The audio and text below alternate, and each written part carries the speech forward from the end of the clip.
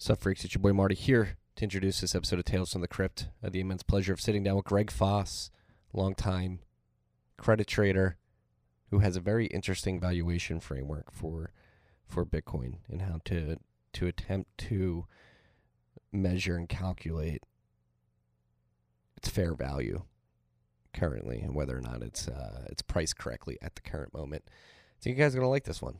Really interesting. Love this particular framework for valuing Bitcoin and the thesis behind it. So you guys are going to get ready to learn. Talk about some surfing as well. Always love talking surfing. Surf talk's great talk. It is absolutely ripping right now out in the Pacific. Hawaii, Jaws, pipe, pumping. Hope you're seeing these videos from Mavericks and Jaws of these monster waves and the monsters riding them. It's a good year for surfing, 2021. Silver lining during these weird times. This episode is brought to you by our good friends at the motherfucking Cash App.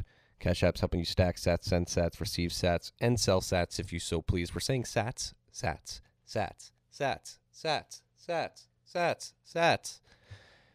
Because we're not stacking fractions of Bitcoin. We're not buying fractions of Bitcoin. We're stacking whole sats. What are sats, you freaks are asking? Some of you may be new here. You hear, like, I'm supposed to be buying Bitcoin. Why am I buying sats? Well, one Bitcoin is made up of 100 million Satoshis, or sats. A lot of people don't know that. You can break a Bitcoin down into 100 million units, or sats, as we like to call them. We stack sats. And Cash App lets you stack sats. You can DCA in the sats. Set it and forget it by daily, weekly, bi-weekly. They have a new boost that allows you to get sats back when you use your cash card anywhere Visa's accepted and your boost is initiated. You go to the store, you buy groceries, you get sats back. Feels good. On top of that, Cash App could be your bank account. They're offering account numbers and routing numbers so you can get your paychecks direct deposited into the app. Stack slivers to stonks if you want to. Again, I mentioned the cash card. Go check everything out. And when you do download the Cash App, make sure you use the code STACKINGSATS. That's STACKINGSATS. You're going to get $10. And $10 is going to go to Owls Lacrosse. That's Owls Lacrosse.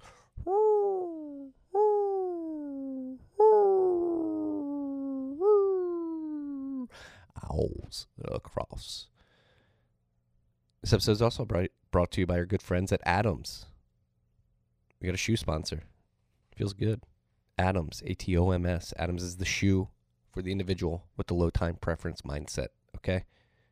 These shoes look good. They feel good. You can wash them.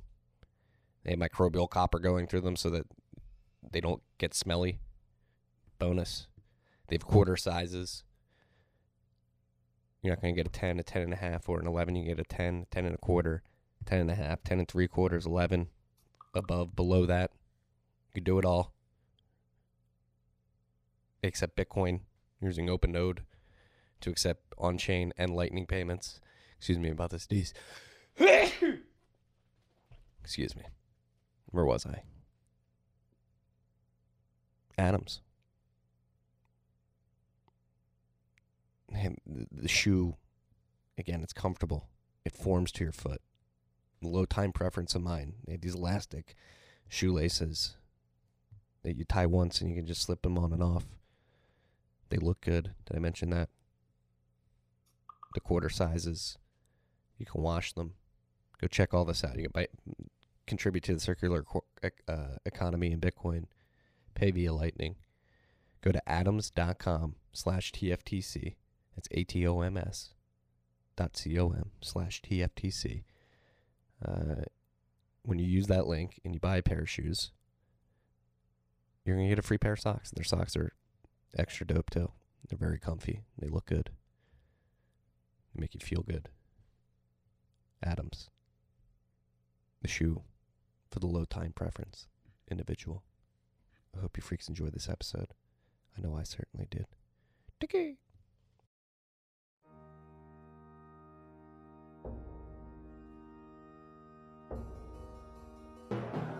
You've had a dynamic where money's become freer than free. If you talk about a Fed just gone nuts, all the central banks going nuts. So it's all acting like safe haven. I believe that in a world where central bankers are tripping over themselves to devalue their currency, Bitcoin wins. In the world of fiat currencies, Bitcoin is the victor. I mean, that's part of the bull case for Bitcoin. If you're not paying attention, you probably should be.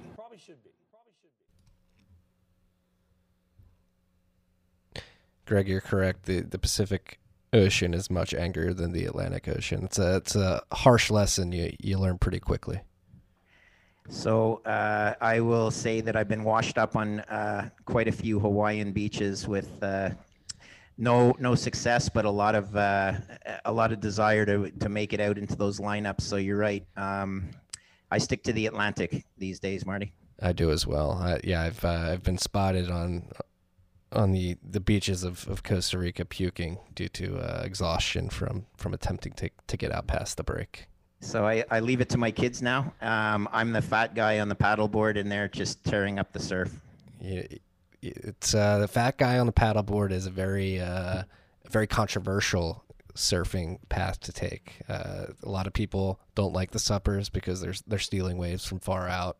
It's a big contention in the surfing community. I don't go where I'm not wanted, and I know that. I know the rules, and I'll just tell you that it's a lot easier to catch waves on a stand-up paddleboard, so you go where you're not interfering with the locals. Yeah, you go to the outer break. There you go. Wants to paddle too. There you go, buddy. Greg, I think you might need to just back up from your mic a little bit. It's sounding clear, just a little too loud, but that's perfect. Okay. Yeah, freaks. I'm sitting down with Greg Foss, long-time high-yield credit cap structure, ARB. That's what you did at RBC, correct? So I started my career at RBC, but no, I never did that there. Okay. I did it at a number of two different hedge funds in Canada. Okay, so let me give better context to this conversation. Greg and I had a great conversation yesterday about his background in a particular valuation model that he has for Bitcoin, or at least something that we should benchmark Bitcoin against, and that is the high yield credit default swap markets, and basically the probability of their default in the amount that would default should be a proxy for what Bitcoin is worth, because Bitcoin is the ultimate hedge for these sovereign defaults. Is that correct? That just about nails it exactly. You did say the high yield market, but no, they're all related. But yeah, it would be the sovereign CDS market, so credit default swap market. Yeah, and so let's jump into your background first, and then why this particular market is one that you've been paying attention to in the context of Bitcoin. Sure, thank you, Marty. So quickly, I've spent the better part of my entire 32-year career trading has been spent with a credit focus. I have worked on both the buy side and the sell side of the street, on both Bay Street in Canada and Wall Street in New York. And let's be honest, most trading in credit products, high yield credit products anyway, which was my focus, takes place in New York. So even if you're based in Canada, it takes place on Wall Street. Yeah. So what I know is that credit is a very misunderstood market generally. And what you need to know is that the credit markets rule most other markets. So I like to say that the credit markets can dictate where the equity markets go. And it's quite simple for a number of correlations that we can get into. But again, I like to look to the credit markets for indications of stress in the system. If you go back to the great financial crisis in 2008, the equity markets were in 2007, running up to the credit crisis, the equity markets. Okay, just like 6 inches away from the mic. It's just like right here, more like this. Perfect. Okay. Yeah. Leading up to the equity markets or the great financial crisis, the equity markets were hitting all-time highs, yet the credit markets were signaling distress, some of the short-term funding rates and whatnot. So my career has been spent looking for indications from the credit markets, and I always say that the credit markets are the dog that wags its tail, and the tail is the equity markets. So there's a lot of things you can look at there. But one of the things that I proposed to Marty was using the CDS market as a leading indicator of valuation to Bitcoin. And we can get into the methodology, but I believe it has merit. Some of the people that I've talked to certainly are quite excited about it, and even about formulating an index. And I'd love to get into all that subject if that's where you want to lead the conversation. No, totally, because I think this is a valuation framework that I certainly haven't come across yet, but it's like, how come nobody's thought about this yet if Bitcoin is the ultimate hedge against sovereign default, or even before sovereign default, destruction of confidence in the sovereigns that represent the payback of those bonds into the future. So default would trigger the CDS market. People would go to get their insurance on default, and so this sort of interest rate can help you gauge the probability that the market is giving. Correct. It's a fluid market. To give you some context, in 2006, prior to the great financial crisis, you could buy default protection on Lehman Brothers for 9 basis points. What that meant was it cost you $9,000 a year to insure $10 million of Lehman Brothers credit. Okay? That $9,000 premium, like think of it as an insurance premium, when Lehman defaulted was worth many, many, many millions of dollars. And that's simply what credit default insurance is. Think of it as like house insurance. You pay a premium to insure a stated value of credit. Now, these markets are for sophisticated investors. You generally need what's called an ISDA to trade this. Not generally, you do. It's an agreement between counterparties, generally the large Wall Street banks. And imagine, for example, if you had purchased Lehman Brothers default protection from Bear Stearns. All of a sudden my insurance provider is also going down, and I better go out and purchase default protection on Bear Stearns. So it becomes circular, but it is a leading indicator. And generally it is like perhaps people will blame the CDS on the GFC, but at the end of the day, it's like anything. There's a price, there's a buyer and seller. You definitely have to know who your counterparty is. And I like to say Bitcoin is the anti-fiat with no counterparty risk. So every single fixed income investor in the world needs exposure to Bitcoin as portfolio insurance to credit calamities in the sovereign debt market. And don't say it can never happen, because people were saying, Lehman Brothers, it can never default. And Bear Stearns, it can never default. Well, the great financial crisis just transferred leverage from the banking system to the balance sheets of the governments. And now we're at the same point again. And they're about to turn on the printers harder than they ever have before. It's going to be... It's already too late, Marty. Mathematically, it's already too late. You cannot escape this debt spiral. It is a mathematical certainty that we are already at the point of no return. It's impossible that our economy will outgrow the expansion of the balance sheet purely from the coupon on the debt. Okay, we don't even have to worry about new debt that's being added. Purely from the coupon on the debt right now, it is impossible that our economy grows fast enough to escape this debt spiral. And when I say our economy, I mean the global economy, but then we can focus on Canada versus the US and the subtleties between those two. Yeah, so I guess this is a good point to dive into the separate sovereign CDSs. And I saw you tweeting about Canada's AAA being at 35 bips, correct? Correct, except it trades like a single A. So the rating agencies, which are subjective, can say, oh, it's a AAA credit, but the reality is the market's telling you it's a single A. And you always look at markets for truth, right? There is somebody out there who is concerned and purchasing protection on Canada to hedge their risk. Now, the funny thing is they may be purchasing protection on Canada because they themselves have sold protection on Italy. There's tons of different ways to hedge and wedge yourself in this, but it is a market and it's real. And I'll tell you, it gives very, very good indications of future stress in the system.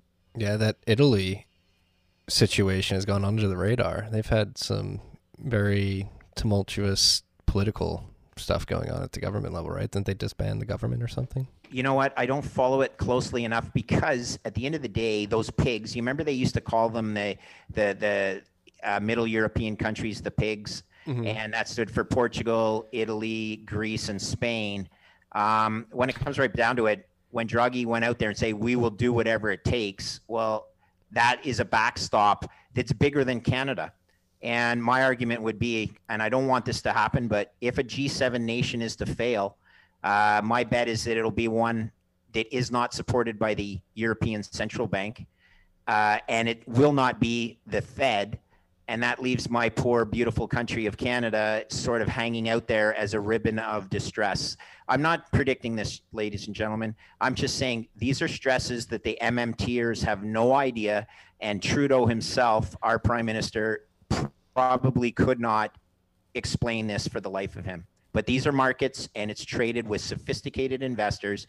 The reality being anybody who owns, though, an obligation from the government of Canada in the form of a fixed income bond should not be concerned about inflation risk anymore. It's all about credit risk going forward. And how dire is the situation in the credit markets in Canada? It is not yet. It is not at all. I'm just saying, though, that 36 basis points is indicative of a country that is trading like a single A credit, not the triple A credit that the credit rating agencies and the government assume.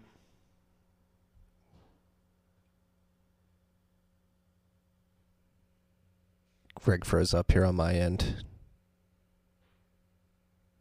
I'm not going to, it's already started with Venezuela. We've seen it with Turkey, though. Sorry, you froze there for me for a little bit, but I think we're back. And, okay. I think we're good. Okay, so I just was basically, there will be hundreds of fiats that fail, or I shouldn't say hundreds, but of the 180 odd fiats in the world, lots of them will fail before the G20 nations. So it'll be, we just have to keep our eyes open and look at the CDS market for Turkey, for example, and see what contagion that causes in other markets. Mm-hmm. All right, and so tying this into a Bitcoin valuation framework, the size of the cumulative CDS market for these sovereign debt markets is equivalent to the potential total addressable market for Bitcoin as it's used. I don't define it like this. And let's use the United States as an example of one of the countries that you would tie into this. So Jeffrey Gundlach, who I'm sure many of your listeners know who that is, a famous West Coast fund manager, says that the U.S. has $160 trillion worth of unfunded liabilities. It also has about $30 trillion of debt at the federal level, not including state and municipal debt. So we'll take the unfunded and funded liabilities of the United States of $190 trillion. And we'll look at the CDS market, which is currently 14 basis points, which means it costs $14,000 a year to insure $10 million worth of United States Treasury debt over a 5-year term. And we'll multiply that 14 basis points times the outstanding liabilities of $190 trillion. And you come up with a number that's over $200 billion worth of insurance value. Now, that is a fluid calculation because the size of the debt will change and the CDS market will change. Imagine, for example, but that 200 billion would be for the United States. And you would do that for a similar, let's say the G20 countries, you'd get a cumulative number, and you would compare that to the market value of Bitcoin, which is currently right around 600 billion. But if the US accounts for over 200 billion of it, I'm very confident that it's very easy to get to close to $1 trillion valuations for a hedge that would be an anti-fiat hedge. And that's what I view Bitcoin as. So it's a valuation methodology, Marty. I'd like to call it the Fulcrum Index. I'm working on it with another gentleman in Canada. His name is Sean Cumby. And Sean and I were partners at 3IQ, and we brought the first exchange-listed Bitcoin fund to Canada that trades in Canada. So Sean and I have had a long history together, much longer than just 3IQ. But the point is, we have a shared interest in Bitcoin, a shared interest in valuing it and promoting it to people as a hedge, not just against government, failed government policies, but also as a hedge to instruments that you may not think of that you need protection on. And that includes everybody that owns bonds of any maturity to any sovereign debtor in the North American or even the global playground. Yeah, I really like it. And so it's fascinating to sort of put this valuations framework in this perspective. And so I guess one question I have right now at this juncture, and I have many questions, but one I'll ask right now is, so when you say Bitcoin's total addressable market is the sum of that CDS market compared to, or the sum of the sovereign debt market compared to the CDS yield, would you recommend people buy Bitcoin as a hedge to that, or the CDSs as well? Is it either or? So both? The perfect thing is about Bitcoin is it has no counterparty risk. So right. I sort of laid out the story where, yeah, I'm comfortable because I own protection on Lehman Brothers, but oh darn, I bought it from Bear Stearns. The counterparty risk in the financial markets is a huge concern, and Bitcoin doesn't have that. So 100%, Marty, I would recommend it. And not only that, most people can't participate in the credit default swap market because they do not have the ISDA that's required. ISDA stands for International Swap Dealers Association or something of that nature. I've forgotten, but you don't get it without being a multi-billion-dollar fund and all sorts of collateral arrangements. Yeah, so you have to be one of the big boys. You got to be a part of the club. Yeah, correct. But at the end of the day, yes, most of the small investors and medium-sized funds would not have access. But what they do have access to is our future of, as Michael Saylor would say, the purest form of monetary energy there is. Right. Well, I guess this is a good segue into how you, being a trader for 35 years in traditional markets, came to find Bitcoin and seem to be a champion of it now at this point, and to the point where you're involved in many ways. You're talking about this framework you're working on. You also have Validus as well, where you're incorporating Bitcoin there. 3IQ, obviously, with the financial product. Like how did you fall down the rabbit hole? So my first job, I'm Canadian. I was a practicing engineer in Canada. Went to a school in Montreal that you already knew. We talked about it. You may have gone there to play lacrosse almost. So the neat thing is McGill University, pretty good engineering school. I graduated from engineering and loved the mathematics side of it. But at the end of the day, I wanted to go into business. So I went to the US and I got an MBA. And I came back to Canada, and I was working in Montreal at the head office of the Royal Bank of Canada. And it had a split head office, not that that's important, but Toronto and Montreal. And in Montreal, I was working for the CFO of the Royal Bank of Canada, Canada's largest financial institution. And one of my first projects was to work on the Latin American debt portfolio, the exposure to defaulted loans that not only the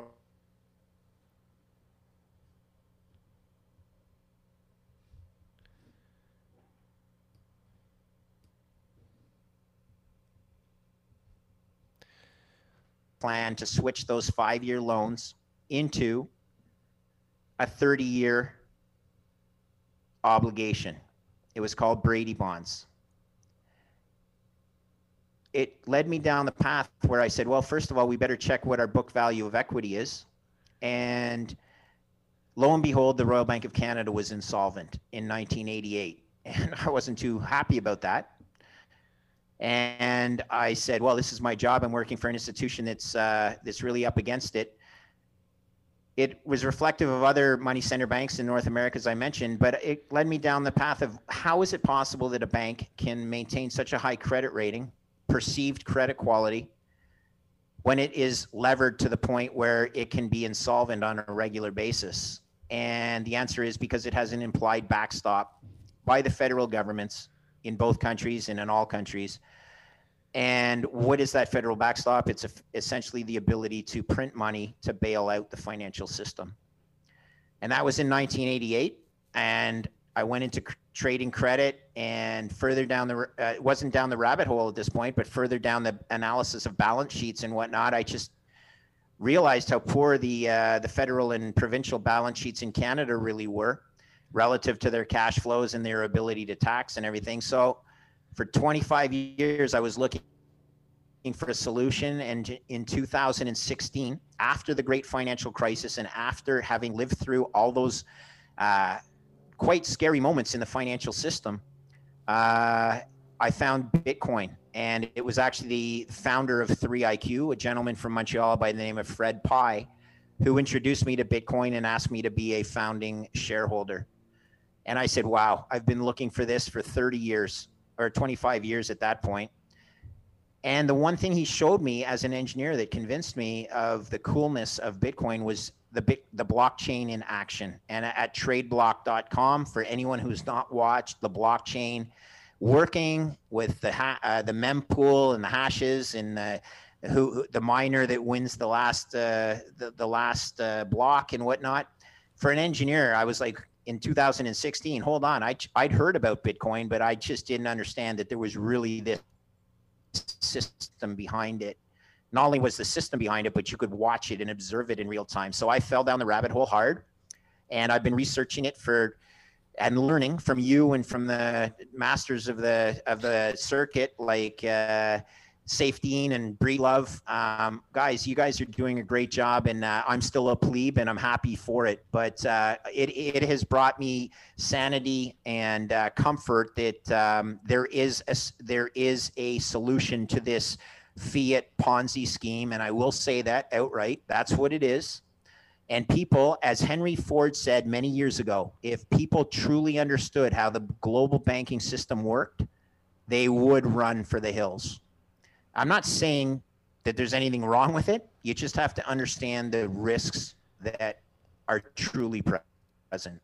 Yes, and you alluded to one of those risks earlier, which is the alternative path that the quote-unquote experts in charge want to lead us down, which is modern monetary theory. And so how does this school of thought miss what you deem to be crucial moving forward, which is not allocating flows directly via the central government?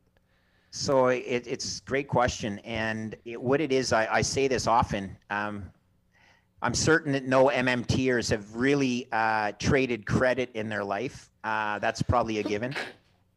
Bless you. I'm certain that they haven't taken a whole lot of mathematics courses.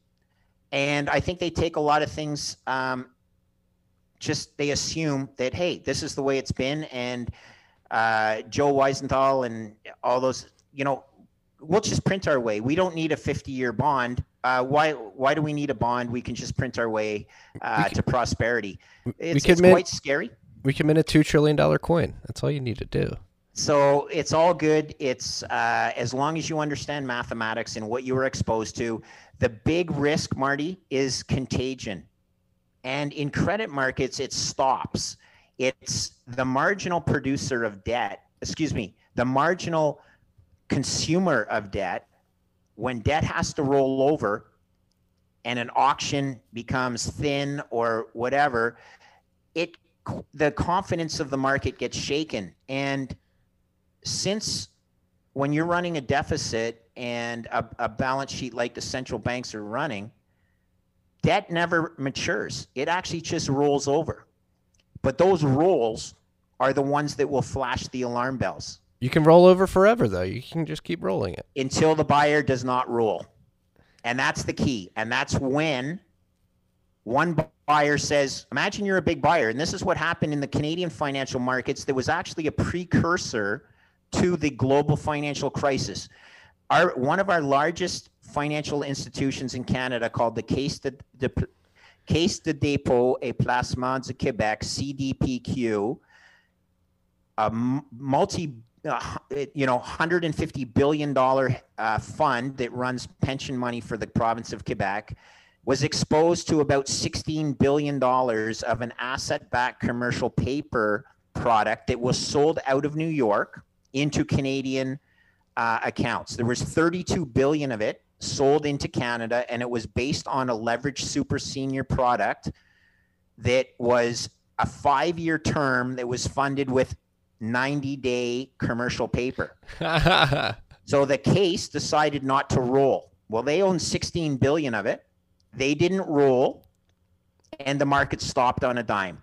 The reason they didn't roll is because there was some exposure, and granted, there was exposure, but it was minuscule in relationship to the whole structure, to U.S. subprime mortgages. So prior to the credit crisis really hitting the front pages in New York, Canada stopped functioning on a product that the Caisse de dépôt owned 10% of their assets in, Marty. 10% of their fund, of their of the pension assets of Quebecers was in asset-backed commercial paper, and it went from 100 cents on the dollar down to 20 cents on the dollar in a matter of a couple of months. And that's what happens when confidence in the system stops, the marginal buyer stops buying, and they realize, oh my goodness.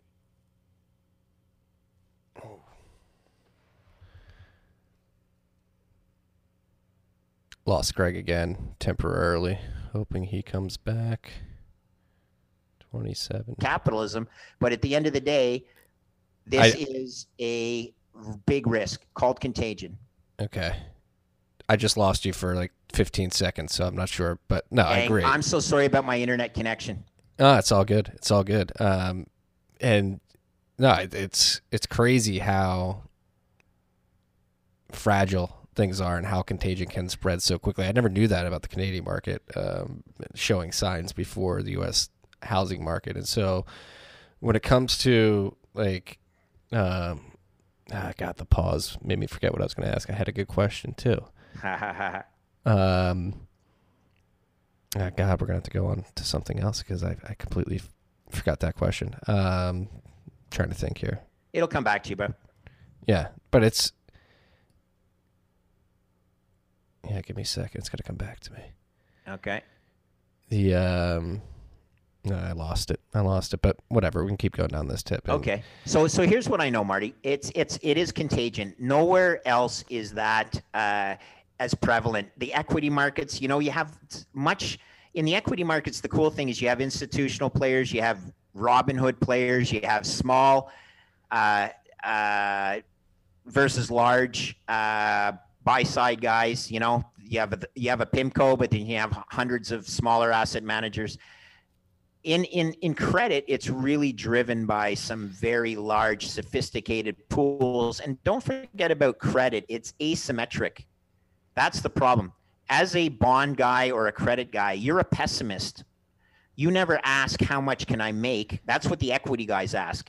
Equity guys think that trees grow to the moon. Bond guys ask, how much can I lose? Because it's an asymmetric return for bond guys to the downside.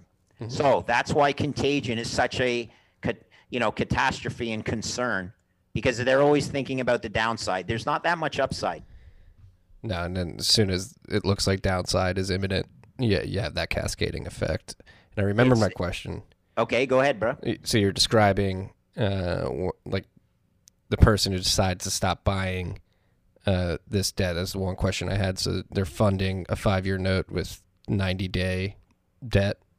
Is the buyer that 90-day debt like, hey, I don't want the short term? Is that the buyer of last resort that? Sometimes it depends on the structure, but how about this? Think of this. You know, when you're funding the U.S. Deficit, you got buyers of 30-year bonds at an auction. You got buyers of 5s, 10s, depending on the risk baskets that people need if you're an insurance company, etc. But any of those auctions can be poorly received, as Rick Santelli gives them the grades on the television on CNBC. I love his expression. It was a dog minus, right? A D minus. I guess he's never given an F, but what happens when there's an F is the demand is underwhelming. Usually the bid to cover, they call it, is 2.5 times the amount of bonds that are offered. Imagine if an auction comes in and there's only 1-to-1, meaning there's only one buyer for every treasury bond that's for sale. They might say, oh my God, this is a weak auction. And then the next auction that goes off, it doesn't really matter the term. What if it's 50% of the amount that they really wanted to sell? And then the guy that says it'll fail to the extent, but really what happens is the confidence is shaken because people look and say, hey, this isn't about auctions. This is about the outstanding debt that I own. This is about my whole portfolio, not the marginal piece that I was going to buy at this auction or that I was going to, reshape my portfolio. So the term doesn't matter. If you're rolling T-bills or if you're rolling 30 years that have now become a 1 year into the next 30-year bond, it's all, that flows in and the flows out. It has to match. Mm-hmm. And when it doesn't match, that's when the contagion starts. Yeah.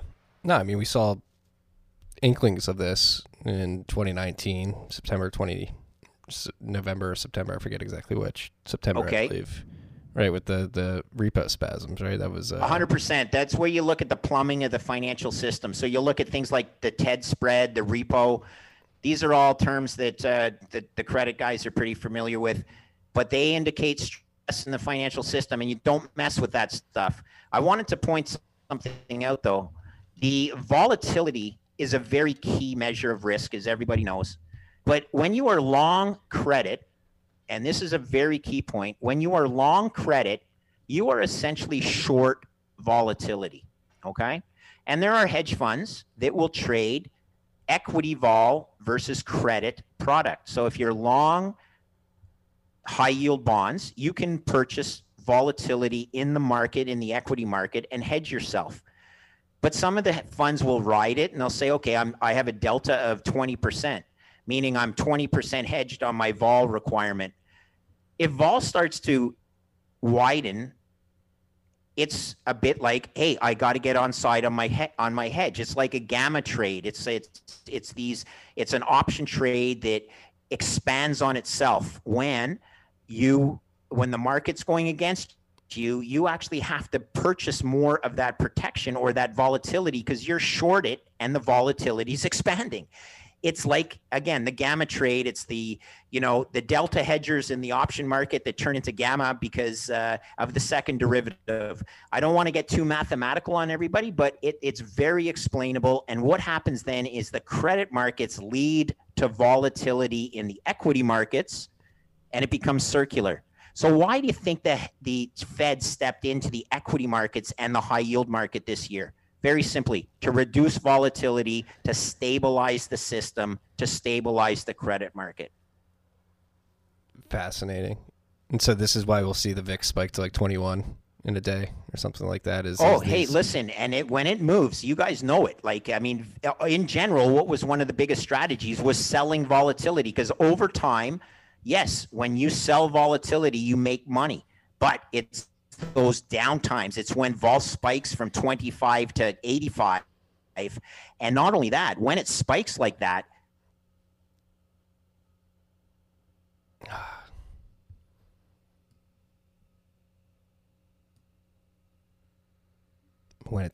that's where I lost him.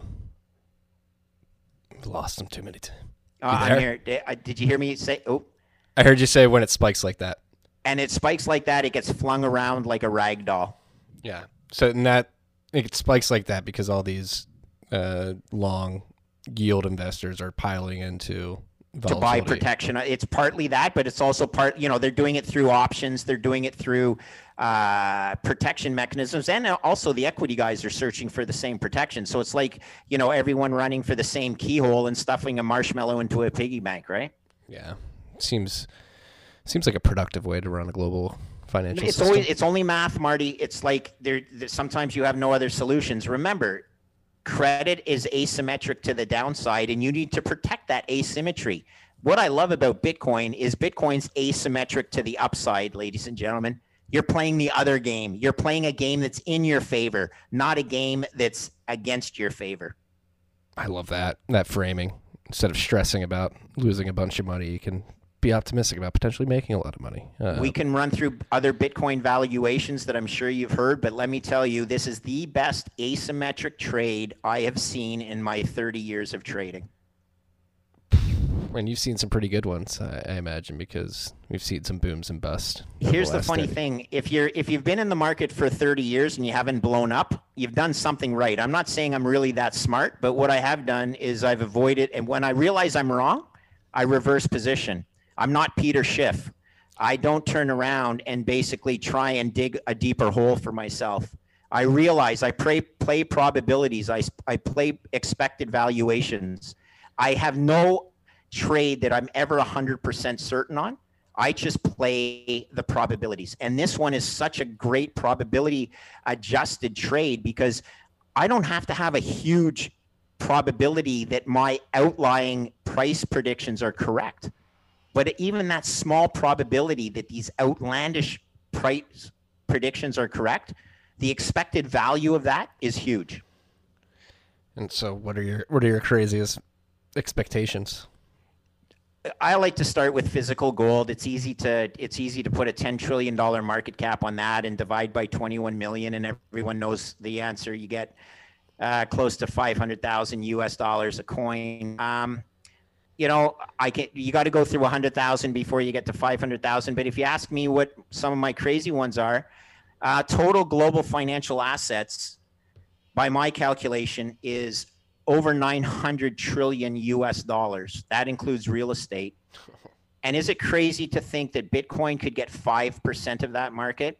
I don't think so, particularly if it becomes a global reserve asset like I think it will. And we'll get into why I think that'll happen because of the energy link. But 5% of $900 trillion is $45 trillion, Marty. 45 trillion divided by 21 million. That's over $2 million a coin. There's not 100% certainty it's going there, ladies and gentlemen, but I will tell you it's greater than zero. And do your own expected value analysis. And it's pretty easy to apply a very large outcome where Bitcoin is worth close to zero and still buy Bitcoin right now with your eyes closed because the asymmetric return to the upside is so great. So again, do an expected value analysis on a binary probability distribution that has a 3% chance of going to 2 million a coin and a 97% chance of going to zero. And you come up with an expected value today of about $60,000 a coin. So what are you supposed to do? You buy it with your eyes closed, you use it as protection, and you don't worry that it's traded from 41 down to 31, and Joe Weisenthal's calling for the end of Bitcoin for how long now, Joe? I don't know, the last 15 years? Okay, because he was calling for its demise even before it started. Some people just don't reverse course. They don't play a probability. He can be 92% certain it'll fail, but that other 8%, buddy, you got to do some math. Right. I think Joe's sneaky a Bitcoiner. But I like him on most parts, but I do say when he brought that thing up about Hertz equity having some value when the bonds were trading at 40% of par, I'm like, buddy, that's bad advice, because if the bonds aren't worth 100 cents on the dollar, which they weren't trading anywhere near, the equity is nothing but an out-of-the-money option, and don't fan the fire of uninformed people going to buy equity of something that ultimately they'll get zero for. Yeah, that's a good point. Very good point. It is crazy how overheated the equity markets are. I'm not going to say that. No? Look, the money's got to go somewhere. And if you're in a 1% 10-year bond, there's nothing there but 1% over the next 10 years, Marty. That's pure mathematics. And if you're a CalPERS that has an 8% prescribed rate of return, how are you getting 8% when 40% of your portfolio is exposed to something that'll earn right around 1 or 2%? Yeah. You better get it in something else, and that means equity's got to come through in a big way. But when you're printing enough money, money finds its way into those things. Some of the dangerous things that are happening, though, is the flows of money into fallen angel debt right now. Fallen angel being investment grades credits that fell into the junk spectrum. It is a bit of a sweet spot for credit traders. But generally, look, it's a reach for yield that can be very dangerous. These are credits that are not going in the right direction from a credit metric point of view. One of the reasons I will say it may have been rumored, but I'll tell you for a fact, one of the reasons the Fed inserted themselves as potential buyers within the high yield market was because of 4 credits, okay? General Electric, AT&T, General Motors, and Ford. And all four of those credits are right on the cusp of being downgraded into high yield land. If they got downgraded into high yield land, they would overwhelm the potential buyers of high yield debt because their 4 balance sheets combined are larger than the entire high yield market itself. So the Fed's saying, hey, the Fed would be concerned with that when still inefficient investment guidelines say you cannot own a bond that's rated by Moody's or S&P that's called non-investment grade without even considering the price. How do you ever make a decision about an investment without considering the price? Well, that's what credit rating agencies do for you. They tell you it's non-investment grade without telling you that you could earn 25% yield. Is that investment grade? May. For me, it could be. How about if they gave it to you for free? Does that make it investment grade? Darn right it does. Don't take a credit rating agency's subjective opinion and make an investment decision on it without considering price. But again, the Fed had to step in because there's those inefficient investment guidelines in the world.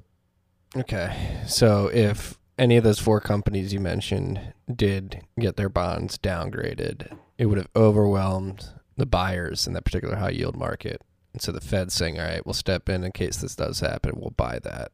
And there's contagion there too, Marty, because if one gets downgraded, what are you supposed to expect for, like if Ford gets downgraded, don't you think GM will people too. would draw the parallel to General Motors?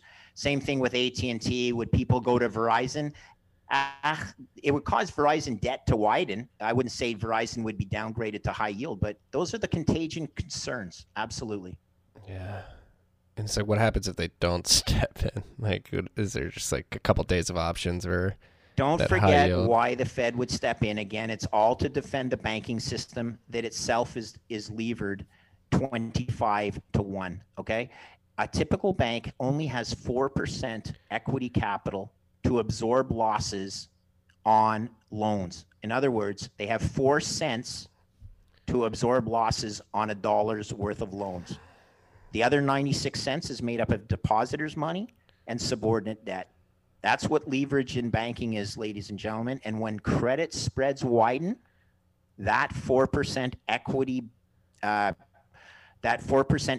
protection is vaporized very quickly. And they're turning it up to 11 again, like we discussed yesterday. Like they have no choice. It's mathematics. Okay, in a debt spiral, the fiat currency is the error term. Again, an error term will complete the loop. It completes the mathematical equation, but that's what fiat is. It will debase because they continually have to print it to fill in the gap of the loop. So what was that term? Error term. Error term. Mm-hmm. So it is like that is you just push That's right. It's what completes the mathematical equation. It's like Michael Saylor would say, why does he love Bitcoin? Because it's the first law of thermodynamics, conservation of energy. Well, this error term is the same thing as completing the financial budget loop of debt versus the ability to fund it. Yeah, it's a scary scenario. So let's shift to more rosy topics like Bitcoin and energy. Okay. Coming together. Not that I'm fascinated by that, but again, like you said, you can't time it, but the conditions are there for these contagion like events to. We saw it in happen. 2008. One of the things you do if you don't learn from history, you're doomed to repeat it. Well, okay, let's keep going. And then, especially when you consider it, like, how are we going to do this, or expect the system to stand up and withstand like an attempt for the global economy to go back to work after these forced shutdowns? Like, I'm not a doomsayer, but it is a heck of a challenge. Yeah, I mean, if you're okay talking about it, you're talking about another side business you have that's been affected by the shutdowns. I may have I missed a couple of those. Can you ask the question again? I said if you're comfortable talking about what we discussed yesterday, like you have side businesses that have been affected by. Oh, sure. So the lockdowns. Yeah, one of my side businesses, I own. I'm a partner in 8 Irish pubs in the Montreal area.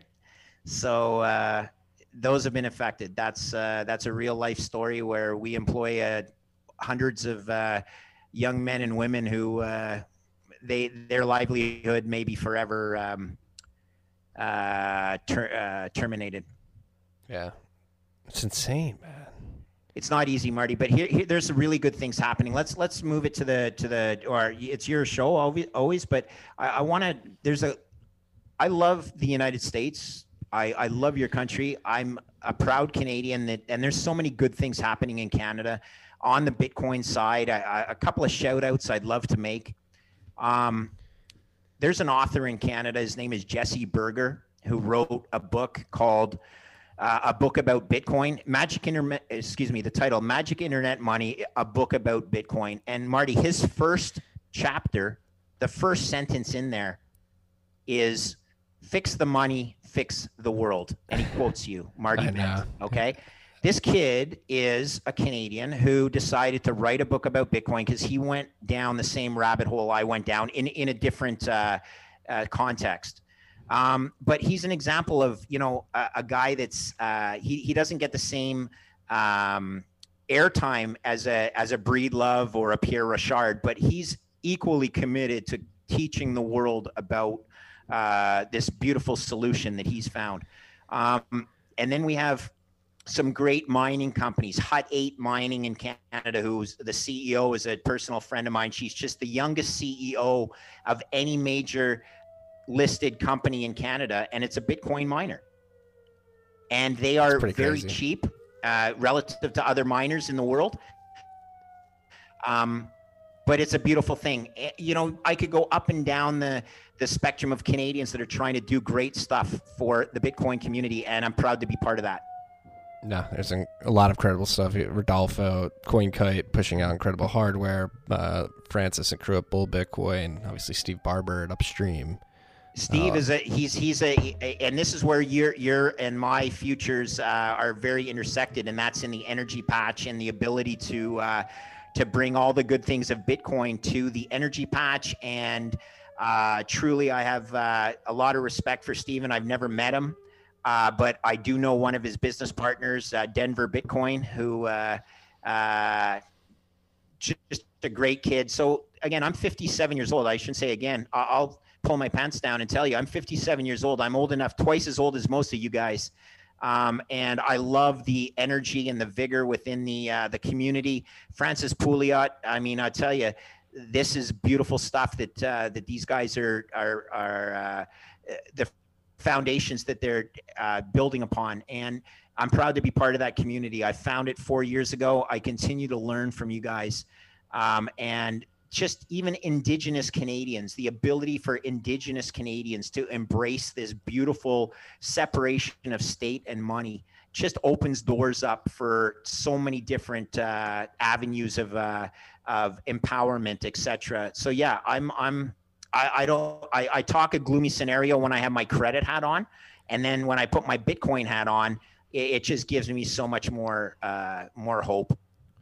Me as well. And yeah, I mean, it's hard not to be hopeful especially when you're working this closely with Bitcoin and you see what's going on the ground at the software level. Provides. I leave that to you. When you pull out things like Shore and Taproot and all that stuff. That's when I just say, hey, I'll leave it to the experts. What do I know? I know 21 million hard capped math and code. And as Jack Mailer says, don't mess with open source, guys. You'll never win that battle. Okay. Right. So it's open source. And this double spend issue was so cool because it proved, in my mind, exactly the way the system is set up to police itself, if you will. Yeah, to handle this. People freaked out way too hard about that. You never know strategically when it was announced and why it was announced. I'm not going to point any fingers. I'll just say this. The beautiful thing is sane minds prevailed, and you talk to people with levels of sophistication across disciplines like you have, Marty, coding, mathematics, engineering. You don't get that level of talent, diversity of talent in a lot of other industries from my perspective. So I love the Bitcoin Twitter guys. I love the energy space and what that could offer to both of our nations. I do as well. And so how did you get segued into the energy space? It seems like you haven't really, I don't want to assume markets you've traded in the past, but sure, going from credit to energy seems like a pretty big move. So it's really cool. Obviously, Canada is very sensitive as a percentage of our GDP compared to the United States. Our energy sectors, oil and gas sectors, a larger component. It's been hit hard. But how did I get involved? Well, firstly, I've traded a lot of those bonds in my life. The Permian Basin, I sort of became exposed to it as a bond trader. I heard you talking with Chai Girl or whatever and talking about the different private equity guys. You guys didn't really hit on the high yield debt market, but that was a huge component of the Permian Basin funding side. And I owned a few of those bonds and had to become an expert in everything from perhaps in oil sands. How about I throw out something called SAGD, steam assisted gravity something. I don't even remember what the D stands for, but I became an expert in Opti Canada bonds that was draining oil from the tar sands using steam generated through pipes. Opti bonds were a high yield distressed security. Permian Basin bonds became distressed securities because of the collapse in oil prices. You were talking about it with I don't even remember her first name, but anyway, a great Tracy. Podcast. I beg your pardon? Tracy, right? Tracy Jack. Yeah. Anyway, at the end of the day, she was spot on.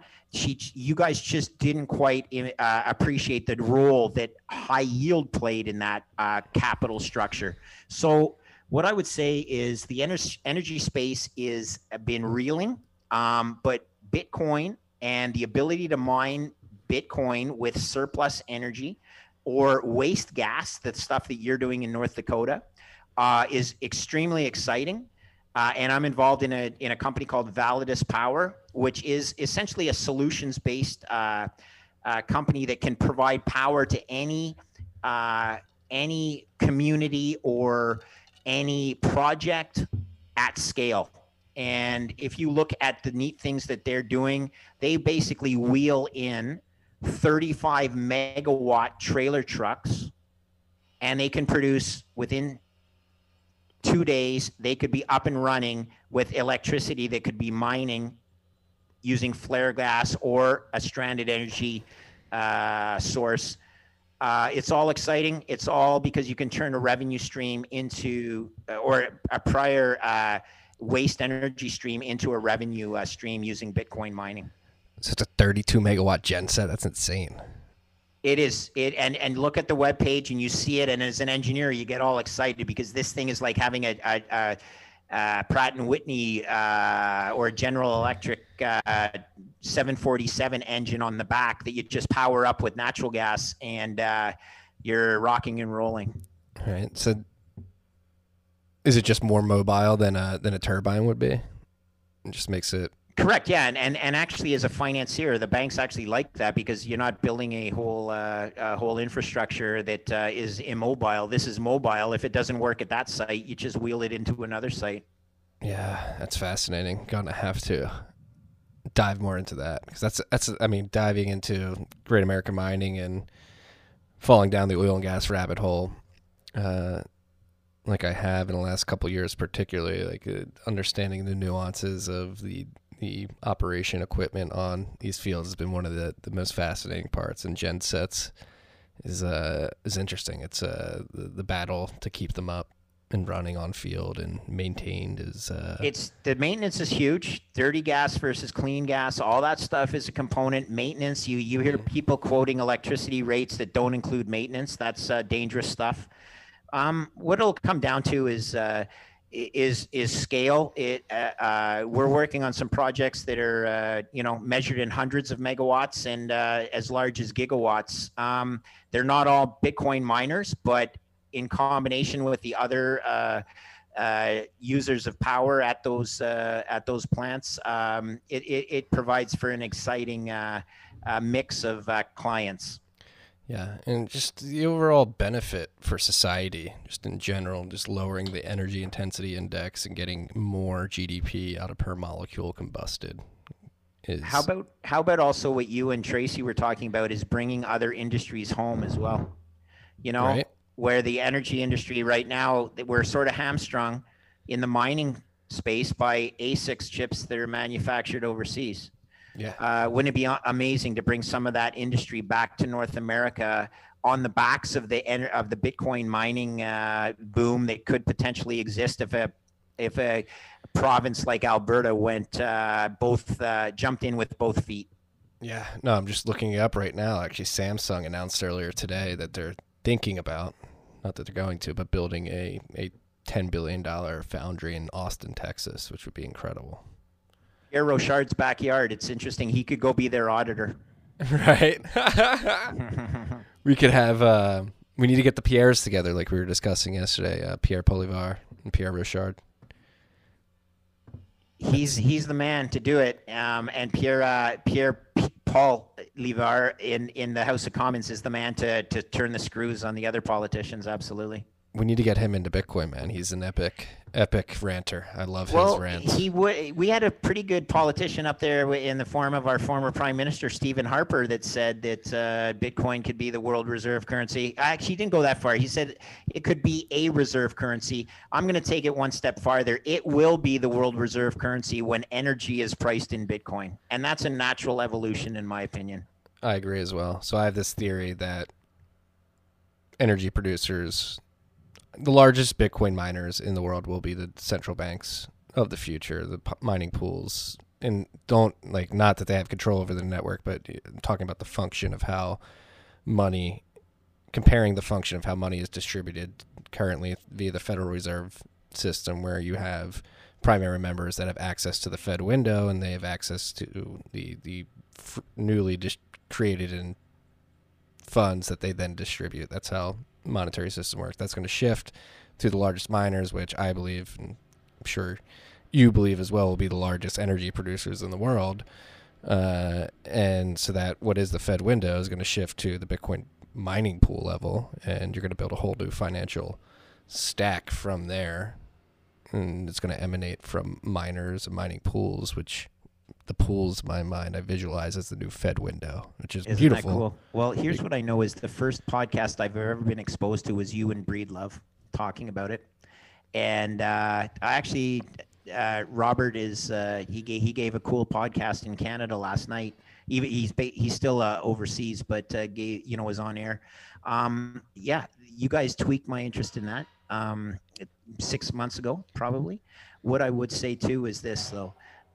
It'll be a process. It's right now the miners are they need to vertically integrate themselves a lot more, but it's a challenging business. But as they gain scale and backing, that's important, is the backing from the energy companies themselves, who have a lot deeper pockets and a lot bigger balance sheets than the miners.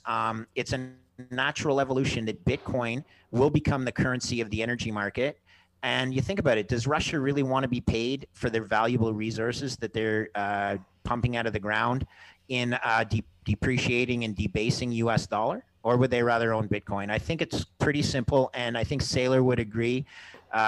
Look, if you have the purest form.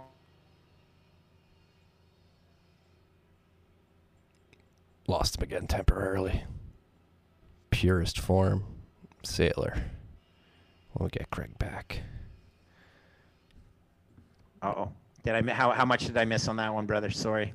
I lost you at Michael Saylor would say the purest form. Okay, so there you go. Like, he'll just say, why would Russia want to pump their valuable natural resources for unstable fiat currency versus a digital energy? Yeah, no, I completely agree. And I agree that it's going to be a process that takes many decades, but you got to start somewhere, right? You got to start. Thank goodness they started 10 years ago, Marty. Where would we be right now if this process was just starting with a white paper, right? Be a lot more pessimistic, I can tell you that. Yeah. And again, math and code, you guys, I don't want to overplay my hand, but mathematics runs the world. You can be as subjective as you want and pretend that it doesn't, or, we can continue to print because we have been able to continue to print. Just look to Venezuela, where they're shoveling their fiat to the corner curb. It's not worth the garbage bag that it's packed in. No. Thank God we have Bitcoin. And it's exciting too, right? Again, going back to the optimism, like being able to be on the cutting edge of this stuff. Convincing. We have a lot of reasons to be optimistic too. I think that there's communities in Canada I touched on, and you mentioned in North Dakota as well, some of the indigenous communities. They have a lot of excess power to they're cut off from the grid. They have a lot of excess power that is not always being used, ability to generate. And, you insert mining rigs up there and you start mining for some Bitcoin, and you're connected via satellite and all the good things, the technology. You can change entire communities and the outlook for entire communities and revenue streams. This is all exciting because it allows for pure capitalism, right? People don't dictate what the hurdle rate will be. The open market dictates what the hurdle rate will be.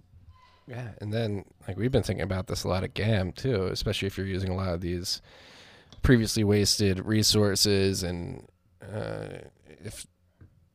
if you wanted to start like an Alaskan sovereign wealth fund, their oil fund that they have, you could do that, like a Texas, North Dakota Bitcoin fund that is a sovereign state fund funded by X amount of Bitcoin mined off of flared gas in each state. It's coming.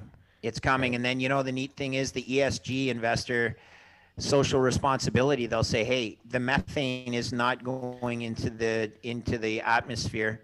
The CH4 and the 2O2s to produce energy plus water plus carbon dioxide. If you capture that carbon dioxide, it's a beautiful chemical formula as well. And all of this is good because energy ultimately is what powers mankind. Without energy, we wouldn't be where we are right now. So don't diss energy, accept it, and believe that, we're always going to need it, and don't pretend that it's not the most important component of a thermodynamic consideration. No, and just, if anything, just be as efficient as possible with it. And that's the problem with energy up to this point, right? Is that not that we're consuming too much, but we're just significantly inefficient with the ability to harness, store, and transport energy. And we're starting to figure that out. Bitcoin helps here. It's a great educator. I think Gabor Gurbax, who's at Van Eck and was a business partner of ours at 3IQ, he quoted the other day. He says Bitcoin has done more to educate the population than any combination of economics, poli-sci classes at universities ever have. And it's true. Right. Like the word fiat right now is in the lexicon. I can promise you 5 years ago, even fiat was never even a terminology. People may have known it meant trust me, but now they also know it means paper money with no backing. Yeah, now we take it to the next step and just get people to refer to it as cuck bucks. That's like a terrible connotation, so people will dump them for sats faster. The 29-year-olds are able to say that, Marty. When you're a 59-year-old and you say that, they look at you and they say, hey, knucklehead, you graduated from university without ever having used a personal computer. And I go, yes, that is true, but I still understand mathematics. Right. No, it is. A lot of people are like, oh, older people will never get this and they'll be able to use Bitcoin. Can you hold your own keys? Are you comfortable with that? I'm comfortable. As long as my kids are comfortable, that's the biggest problem. Not the biggest problem, the biggest issue, right? Because it's natural for them, right? It's a beautiful thing. They've grown up with an iPhone. Again, I never graduated McGill having used a personal computer. It was only when I was at Cornell that I finally got the first floppy disk drive personal computer, an Apple. And now there's more power in an iPhone than was needed to send 2 men to the moon in 1967. If you can't understand the beauty of that engineering marvel, then sorry. Driven by energy consumption too. It's all part and parcel of the loop. Right. And it's crazy. And again, keep on the optimistic tip here. Like, we can't even imagine the creativity that this dynamic is going to open up, whether it be about Bitcoin, the sound money aspect of it, Bitcoin, the fact that it helps us find a consumer for wasted and stranded energy, Bitcoin, the distributed network that forces us to learn about many different verticals and subjects. Correct. Like a lot of people are stuck in the view of the world now. And I'm just very excited to see the creativity that is unleashed and the types of things we see come to market. We probably can't even fathom them today. Correct. And I would just say, look, a lot of the people that have opinions on this are not that good in math. Peter Schiff, look, I love the guy. I can't say I love him, but I understand his motivations for tweeting out some stuff. I'm not sure if you saw that one today where he said, Bitcoin actually has 100 million Satoshis for each Bitcoin. So therefore it's not, it has almost infinite supply. And I just realized if it was him actually writing that, then he actually failed math. It's clear that he failed mathematics and doesn't understand the significance of the decimal point and the number of figures you can put to the right-hand side of the decimal point. It's very scary when people on platforms don't understand the significance of their statements, particularly when it comes to mathematics. Yeah. And particularly when they have large followings. I try to be careful with that here, even though I fail sometimes, freaks. But no, it's at the point where it's riskier not to own Bitcoin due to the asymmetry you. It is exactly that, Marty. Earlier. If you are not long Bitcoin, you are irresponsibly short. Very simple. It's not about why you own Bitcoin anymore. It's why don't you own Bitcoin? And that's what's happening on the institutional money management side. They are realizing that if they don't own it and their competitors do, they are at a material disadvantage from a risk management perspective. Yeah, and nothing's more evident than the mass mutuals of the world stepping in. The a beautiful account, and they only bought 100 million. Imagine how much 100 million is to the common man, but for them, it's like a rounding error. I hate to say it, but it is a rounding error. Yeah, no, but they're in the business of being risk averse, right? And I guess they've had this conversation too, where like, hey, we better get 100 mil worth. Theory of agents. They don't do anything if their competition isn't doing something, but as soon as their competition's doing something, hey, it's more comfortable for all of us to run over the cliff together in the case of dumb investments, or in the case of a smart investment like Bitcoin. I better own some, because if I don't, I'm going to look like, a bit of a fool. Yeah. I guess that Steelman is this just a market driven by flows too? And is that type of flow into Bitcoin good for it in the long run if it's only like a fad trade that people are hitching their wagons onto as they see their friends do it? Or is it something? No, but it's bigger than that, right? Because it's part of a whole unit of account change. It'll be neat when we don't worry about the volatility of Bitcoin. It's the volatility of everything else relative to Bitcoin. Bitcoin being the unit of account. This is a market that will always have growing pains. It will always have its doubters, but that's what you need. Bulls, bears, and pigs, right? In every market, you need the contrarian, you need the sell side. Imagine if no one was selling Bitcoin. Right. Then it would just, you need the sellers, you need the buyers. The market is what the market is. The price is truth. Right now, Bitcoin's, Bitcoin just crashed. Isn't it funny? It just crashed and it returned to levels not seen since 15 days ago. Like, right. It's crazy. If in financial markets, you really got to understand this. Like, I'll tell you what a crash is. A crash is something that does not return.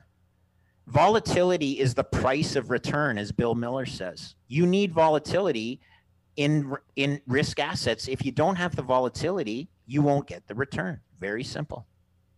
Yeah, makes sense too. It's funny how people still to this day can't stomach Bitcoin's volatility. The amount of texts I got this week, like from friends who bought like right before Christmas and after the New Year, like, oh, is it going down? Yeah, but here, Marty, here's the neat thing. If people spent as much time on, let's say they own 2% of their portfolio in Bitcoin, if they spent as much time thinking about the other 98% of their risky investments as they do about that 2% exposure to Bitcoin, they wouldn't have enough hours in the day to do anything. It's so funny that they'll learn though. People learn. And as I've been involved in it for 5 odd years, you've been involved in it, I'm certain, for longer than that. You just learn. One of my biggest challenges is, hey, it's a great day when I don't look at the price of Bitcoin. Right. I actually try not to look at the price of Bitcoin, certainly on weekends. I try not to look at it. And sometimes I succeed and sometimes I don't, but it's all about lowering your time preference and understanding the game in the long run. Yeah. Lower your time preference, freaks. How does this affect credit markets moving forward, do you think? Again, it will be a potential hedge. The credit markets are in big trouble because the last... assuming we're on a Bitcoin standard. Okay. Great question, and I don't have the answer for that. But I did want to go one way. Fixed income in particular, for the last 40 years, has been on a one-way downward or decline in interest rates. Interest rates in 1984, 85 in the United States were around 15, 16%, and they went down to close to zero. Mathematics in bonds are that over the next 10 years, barring a default, the return on the 10-year U.S. Treasury over 10 years will be 1%. That's it. You don't make something out of nothing.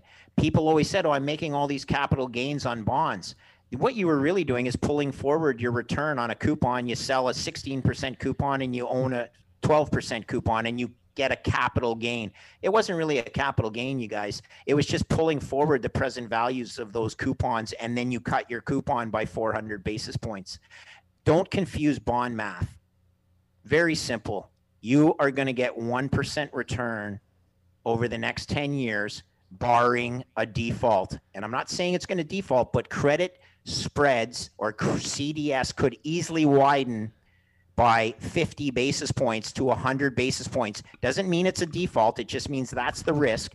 And that 100 basis points increase in pure credit would knock 20% off of your long bond 30-year. Pure mathematics, duration and convexity in bonds is like velocity and acceleration in the distance formula.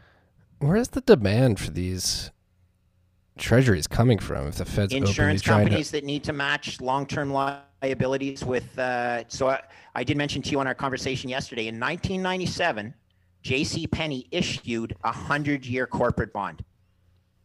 How did that work out? I don't know who bought it for 100 years. I was in the markets at that point. I was amazed that a retailer could issue a 100-year obligation, and there were buyers for it. And it made it almost 23 years before it defaulted. But this year, JCPenney defaulted, and that long bond, I don't know where it trades. but I'll tell you, it does not trade for par. And did they make up that money in the coupons over the time that they owned it? It's debatable. Look, fixed income is only mathematics as well. Yeah, but if you have an expected 1% return over a 10-year period, and the Fed's trying to overshoot at 2% inflation target, which you're already arguably overshooting if you take into consider your own inflation factors. How could you even, as a fund manager? Can you imagine if you've been doing it for 20 years and it's been such a gravy train and now you're supposed to give it up? Yeah. It's tough. There are businesses that are built on this, and that being said, look, it is a lower risk, vol basket. You need that. There are entire businesses like Ray Dalio's business that were built on risk parity and the volatility in bonds versus the volatility in equities, et cetera, et cetera. But the general level of interest rates has decreased to the point where a lot of these models, the opportunity is just not there. It's pure mathematics. 1% over the next 10 years is mathematically guaranteed, barring a default. Again, the CDS market is the new sheriff in town. We mentioned CalPERS earlier, Illinois State Pension, Jersey State Pension. Oh, yeah. They're all, that's what will be interesting if we see any of these state pensions allocate a small percentage to Bitcoin, which they obviously should, but. It's a process, and as soon as one does it, it opens up a door. It was like the high yield market. Michael Milken worked hard to get certain buyers of high yield credit, and it started and then it expanded as the different asset managers embraced his risk proposals. Yeah, that was a fascinating part of the whole 2008 crisis. People went to go ask for these CDS products specifically. Calling for this, correct? They didn't exist yet. The people had them made. Wall Street's an incredible ability to match buyers and sellers of risk, and this was a product that was developed by some very smart people at JP Morgan. I happen to know the one of the young ladies that was in charge of it.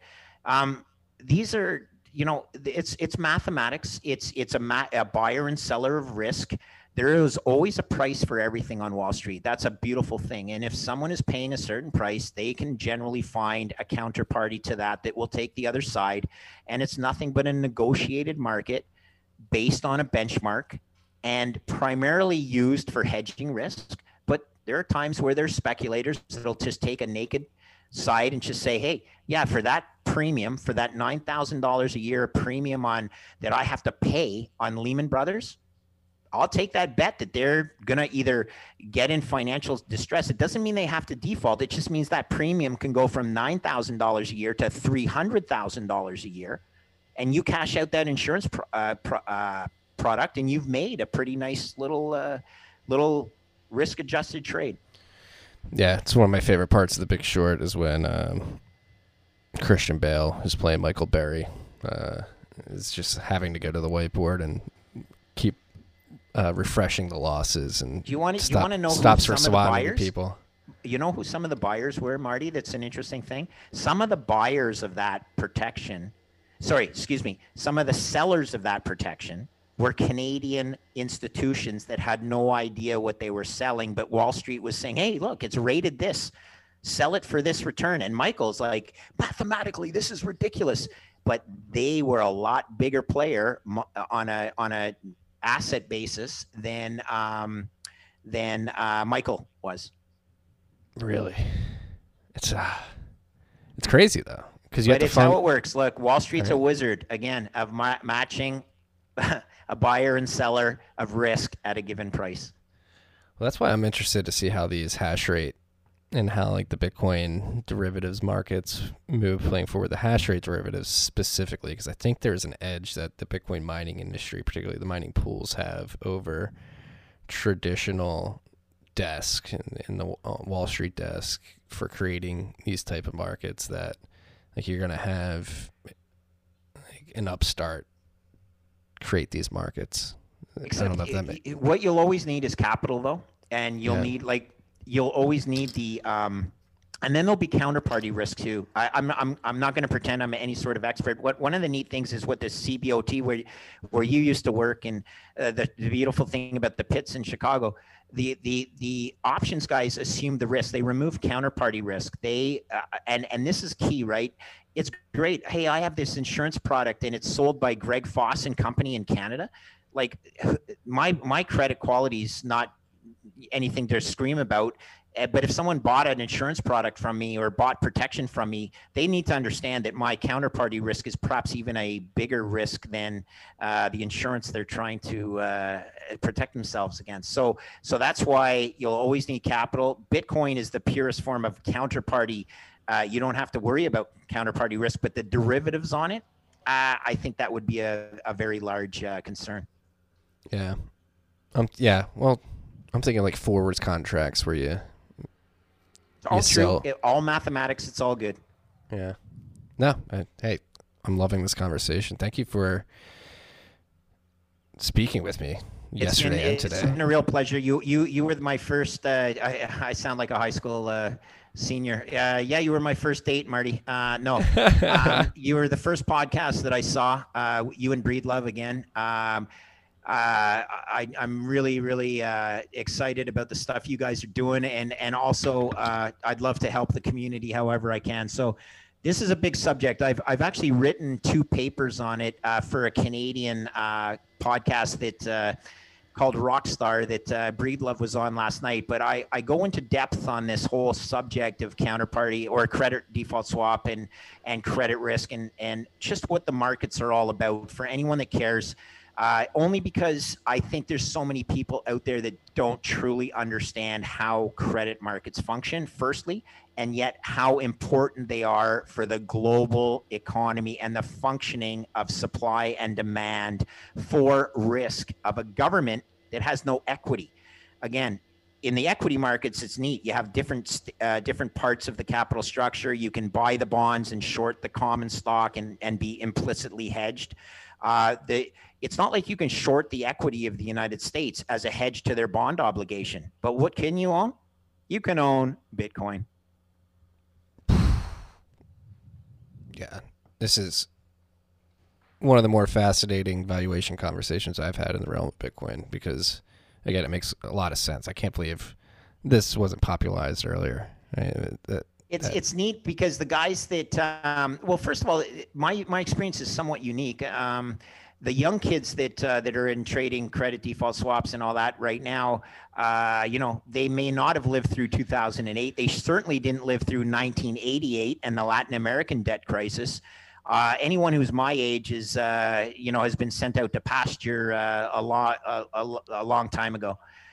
Again, I found Bitcoin. It was a personal journey to find it. And when I found it, then I said, hey, I need to try and bring it back to terms that I'm comfortable with. And credit, again, it runs the world, you guys. I'm afraid that credit runs the world. It's not equity markets that run the world. It's credit that runs the world, the financial world.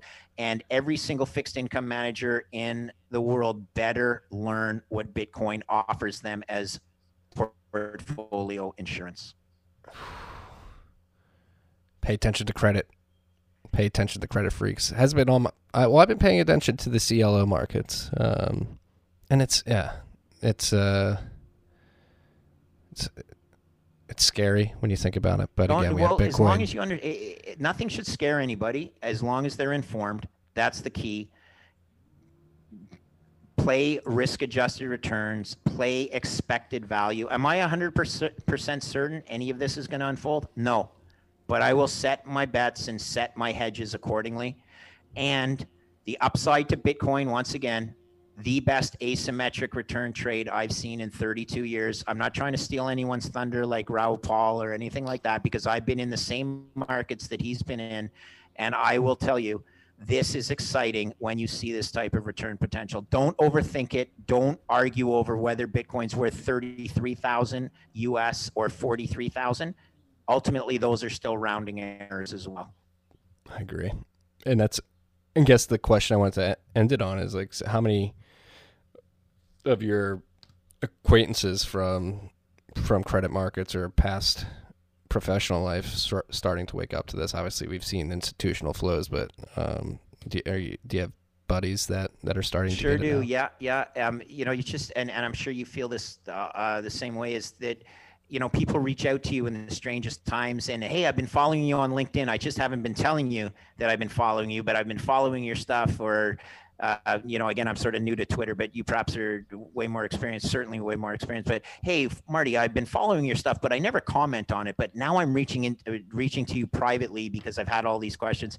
It's the same in the fixed income markets or the asset management markets. One of the neatest buyers of the 3IQ product that I'm aware of in Canada is actually technology funds.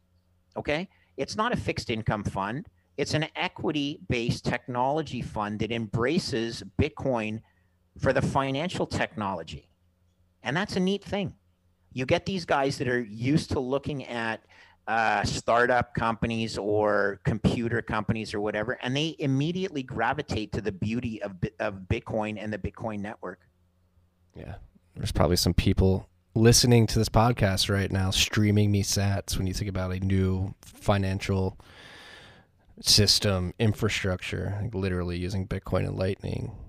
It is completely separate from everything. People are listening to us a minute by minute, sending me 10 sats, 20 sats, 30 sats, whatever they have. Jack Mallers, keep up the work. I tried to dress like him today, everyone out there. No one can see me on the podcast, I don't believe, Marty, but I'm wearing a hoodie, and it says, on it says, I'm showing Marty right now, it says Arx Novum.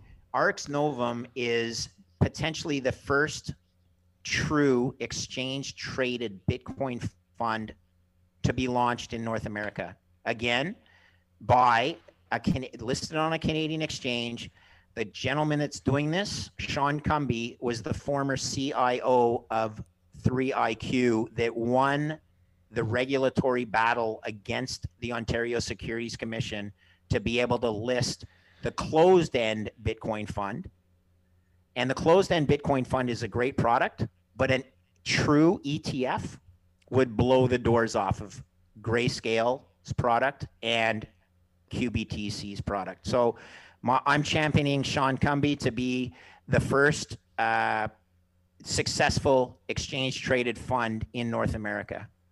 Let's go. I love that name too, Arx Novum. You know what it stands for? New. He set it up specifically. Novum means new, correct? And Arx means citadel. New citadel.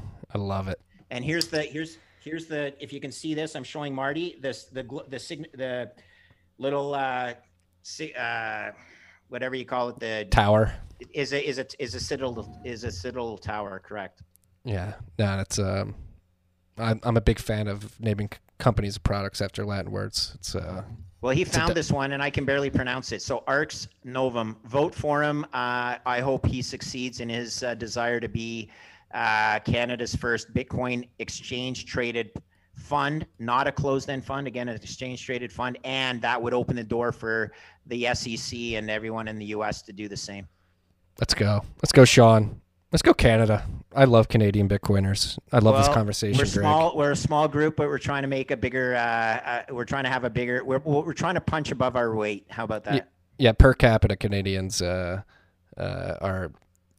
well represented in the Bitcoin world. Very well in terms of impact on product, mind share, actually doing work, building products, building exchanges, getting in the oil fields, plugging stuff in. Correct.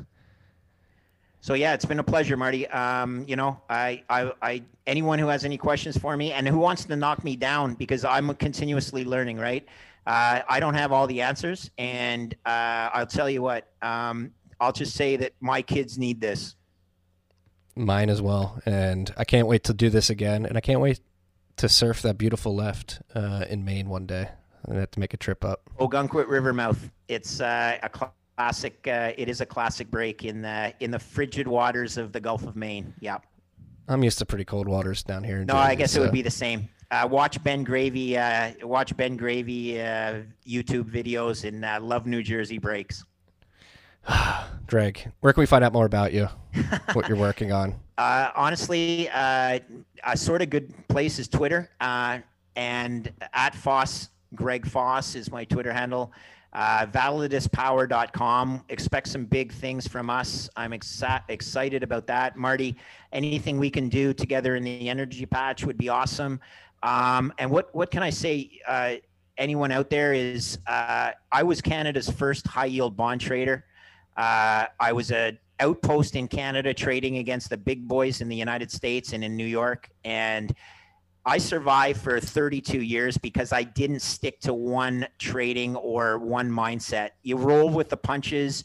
You look at the new instruments that are available to manage risk, and that's what Bitcoin is. Do not categorically dismiss it before you've done your research. It is the most beautiful financial innovation I've seen in 32 years.